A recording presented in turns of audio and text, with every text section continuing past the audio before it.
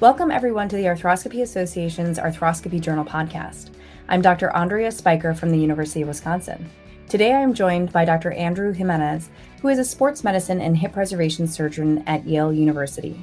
Dr. Jimenez was the first author of the article titled "Athletes Undergoing Concomitant Hip Arthroscopy and Periacetabular Osteotomy Demonstrate Greater than 80% Return to Sport Rate at 2-Year Minimum Follow-Up," which was published in the September 2022 edition of the Arthroscopy Journal.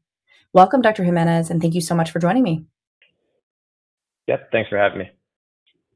Andrew, to start our discussion, will you tell us a little bit about your practice and your journey into the field of hip preservation?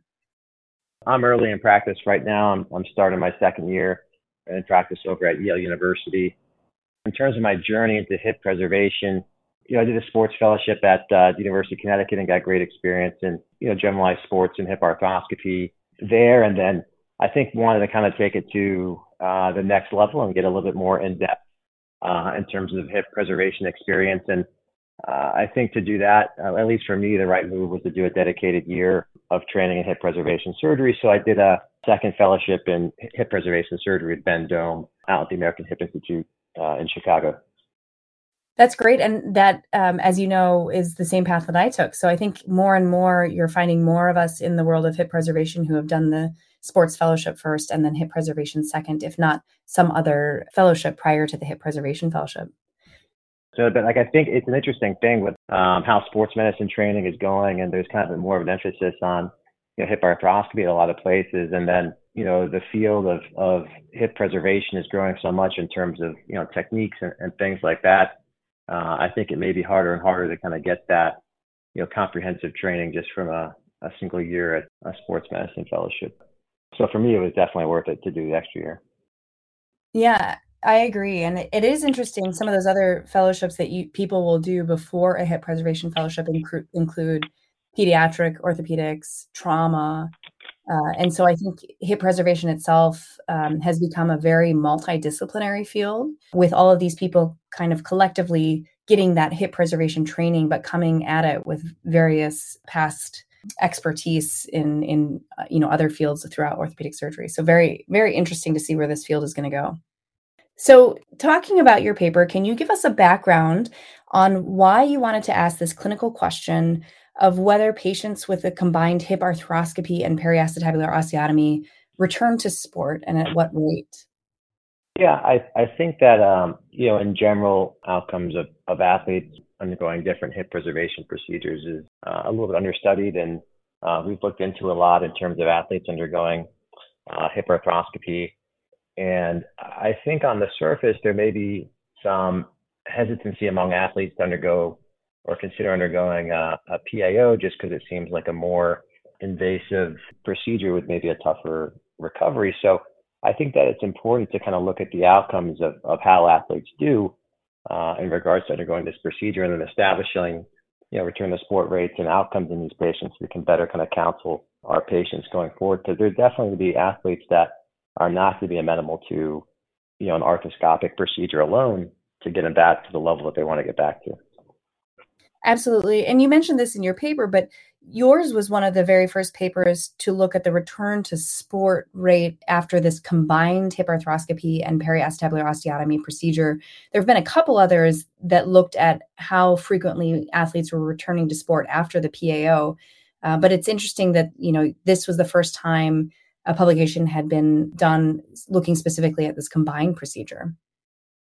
Yeah, I think the combined procedure is interesting. It's not necessarily, right or wrong to do it. I don't think one way or the other. Where I trained at the American Hip Institute, where this paper is from, they prefer to do the combined procedure. I think it gave them better visualization of, intra-articular pathology that they could treat, at the same time as the PAO surgery, which is what their reasoning was for doing that. But I think, as been established previously, other surgeons have had great outcomes in athletes as well with the PAO alone. So maybe not necessarily a right or wrong way to do it, but this is just the way that I had trained to do it. And I think we established pretty good outcomes in these patients.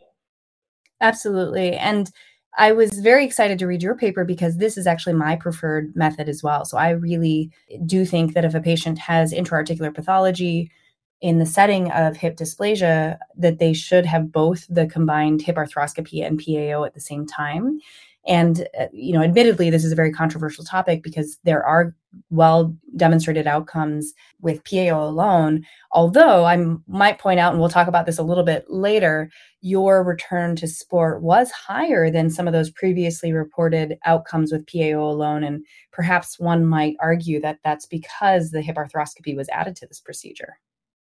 Yeah, it definitely could be. It gets you a good access to a kind of comprehensive evaluation of the intra-articular pathology. You can get a nice femoroplasty or cam correction if that's necessary and if that's indicated.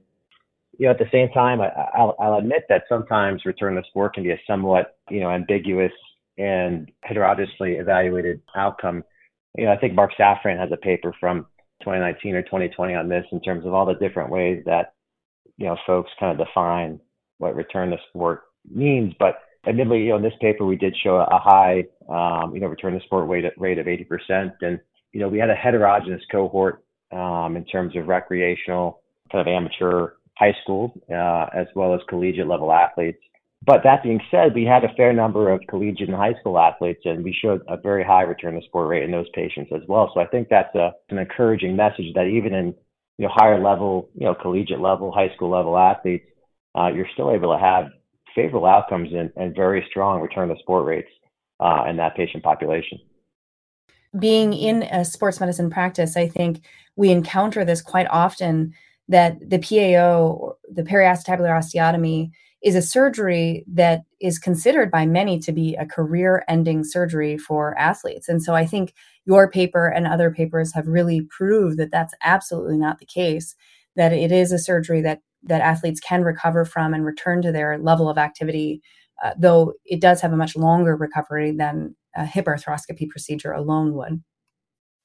Absolutely. I think it's a challenging conversation to have with an athlete because they may come in with kind of preconceived notions of how they're going to do. So I think, having more and more literature, on this topic or, in these patients, can be helpful for counseling them, showing them that it is possible in that indicated patient, you can still get a great result. Inevitably there's going to be some patients that are, high level athletes or athletes really of any level that, may not be able to get back just from a hip arthroscopy alone. Exactly. So let's talk a little bit more about the periacetabular osteotomy. So as we're doing this arthroscopy journal podcast, this may not be immediately evident as a procedure that our listeners will often do themselves. However, I think it's extremely important for hip arthroscopists to be able to correctly identify and then refer patients who would be more appropriate for a periacetabular osteotomy. So can you take us briefly through your diagnostic approach to hip dysplasia and how you decide to indicate patients for either a PAO alone or a combined arthroscopic and open procedure? Yeah. So, my evaluation basically is the same for any hip patient, but when evaluating dysplasia, we always get, radiographic views of the hip, and that includes, measurement of angles like the LCEA or lateral center edge angle, the ACEA or anterior center edge angle. We'll measure the acetabular inclination. We'll take a look at the fear index as well. Physical examination also comes into play in terms of evaluating for impingement tests, signs of apprehension, evidence of generalized ligamentous laxity. We'll always get a Baton score on all patients. And then just like most patients, I'll get a MRI to evaluate for intra-articular pathology, check for things like a labral tear. I can also evaluate for any evidence of cartilage injury or ligamentum teres injury as well with that. And then generally for these patients, I'll always get a preoperative CT scan, and we'll do a femoral anteversion protocol, which will also evaluate femoral version as well. And patients that I think would benefit from having a PAO, we'll have them also see and be evaluated by one of my partners who does open hip surgery and would be doing the PAO portion of the surgery. And I think doing this, we have a nice kind of multidisciplinary approach, and we kind of have two folks that are looking at the patient and kind of weighing in who are both experts in their respective areas. So that's kind of the algorithm that I would typically go through. Great. Now, can you also discuss the logistics of these combined procedures? So when during the procedure do you do the hip arthroscopy first or second? Is it staged or non-staged? What is your preference? Yeah, so I do it the same way that I was trained with Ben Dome. So For me, I'm only I don't do the PAO portion of the procedure, so I would have to collaborate with one of my partners who does the open portion of the procedure. So we would generally find a day where both of us are available and have ample block time to do the surgery. We would generally do it all in one procedure, in one surgery. We would always start with the hip arthroscopy portion of the procedure first. That would be just on our standard distraction table. Once the hip arthroscopy portion was completed, so that would involve, diagnostic arthroscopy, treatment of intra-articular pathology, possibly a femoroplasty if indicated, we would move on to the open portion of the procedure. That would generally involve transition to a flat top radiolucent table for the open portion of the procedure. And then once that occurs, my partner would come in and kind of take over from there. One thing of note is that we would generally leave the capsule unrepaired from the arthroscopic portion and then just do an open plication at the time of the open surgery. Thanks so much for taking us through that. It's really interesting because there are so many different ways to approach this. And I think we've heard from many of our other colleagues, sometimes they will stage the procedure, do the hip arthroscopy, one day, and then 2 weeks later have the patient undergo a PAO. The various procedures actually performed during the arthroscopic portion of the surgery vary as well. So for me personally, I like to do the same as you described, hip arthroscopy first, labral repair if necessary, any chondral treatment, femoroplasty if indicated, capsule closure arthroscopically. Because I happen to be the one who also does the PAO, it actually is faster for me to close the capsule arthroscopically. And then I elevate the iliocapsularis as part of my dissection before doing the open PAO. And, speaking of where is this field going to go, I now do both portions of that procedure on the same traction table because the area of the pelvis is radiolucent. And so that saves quite a bit of time with the transition between one table to the other. But it's interesting because, there's no wrong way to do this, as you mentioned. I think it has to do with what level of comfort the surgeons have. And then in your case, if you're the same surgeon doing the whole procedure versus a part of a team, things vary quite a bit. And, I know open surgeons absolutely prefer the flat top table to the arthroscopic traction table when doing the open portion of the procedure as well. Yeah, I think just if working with another surgeon, it's just helpful to be, flexible in how to do things. And, what works best for them, I think, is what I try to accommodate to. Absolutely. And speaking of that, I mean, when you're working with another surgeon who does the open portion of the procedure, what would you note as some of the technical tips and tricks that you've noted that you might change when you're doing the hip arthroscopy for a patient who is just about to undergo a PAO versus when you do the hip arthroscopy alone? Yeah, so I think there's some differences, of course, between those two. For one, starting off, hip arthroscopy alone, I would do on an outpatient basis, come and go home the same day. When I do hip arthroscopy with my partner with combined PAO, we'll generally admit to the hospital generally for a night and then go home the next day. There are some challenges that can happen with this kind of combined approach. It's a big surgery, so there's a lot of operative time, and in terms of the way we do it, there's a transition from one table to the other. There's going to be fluid extravasation for my arthroscopic portion, which can sometimes make the PAO portion a little bit more challenging, but I always try to move expeditiously as is feasible through the arthroscopic portion to try to mitigate that form. The other thing that comes into play is just kind of logistics of, two surgeons having time available, block time, things like that, and that coordination, if you're working with two different surgeons, kind of adds another layer of difficulty versus just having a solo surgeon doing, one or both procedures. Absolutely. And that leads me to another question that I have, for those listeners who are hip arthroscopists alone, but not themselves open hip preservation surgeons, what do you think are some of the things that you found most helpful for setting up a collaborative approach to these patients who also need a PAO? Yeah, I think, if you do hip arthroscopy alone, I think it's important to realize that you're not going to be able to treat every pathology that you see with a hip arthroscopy just by itself. There's inevitably going to be some proportion of patients that are going to need open PAO surgery, as well. So with that in mind, I think it's important to, if you don't do it yourself, to establish a relationship with another surgeon that does the open PAO surgery. I would say ideally that surgery would be in the same institution as you, If that's not the case, then you could potentially establish a relationship with another surgeon in the area, in the region that you could collaborate with. And then if that's not possible, then I think it's important to establish a good relationship with someone that you can refer that patient to that is at a center that could handle doing those combined procedures. Yeah, excellent. So back to your study, can you summarize the general findings of the study, the results that you came upon, and then tell us how you're going to apply these or have applied these to your practice and to your education of trainees?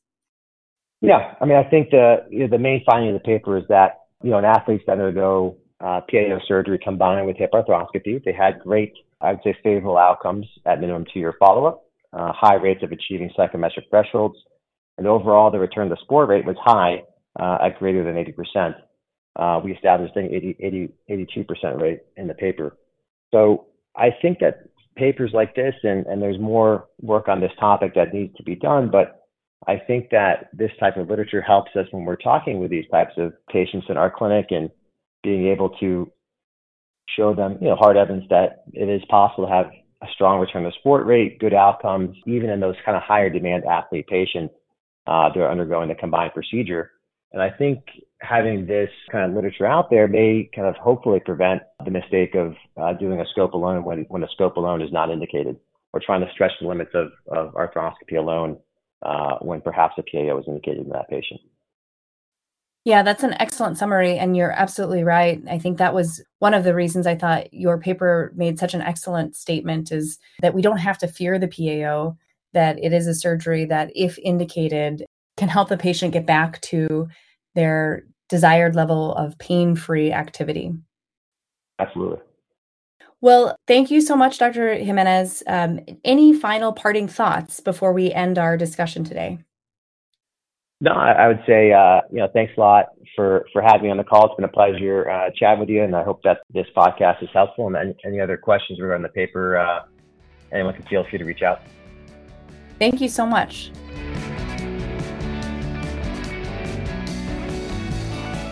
Dr. Jimenez's article titled "Athletes Undergoing Concomitant Hip Arthroscopy and Periacetabular Osteotomy Demonstrate Greater than 80% Return to Sport Rate at 2-Year Minimum Follow-Up" can be found online at www.arthroscopyjournal.org. This concludes our episode of the Arthroscopy Journal podcast. Thanks so much for joining us. The views expressed in this podcast do not necessarily represent the views of the Arthroscopy Association or the Arthroscopy Journal.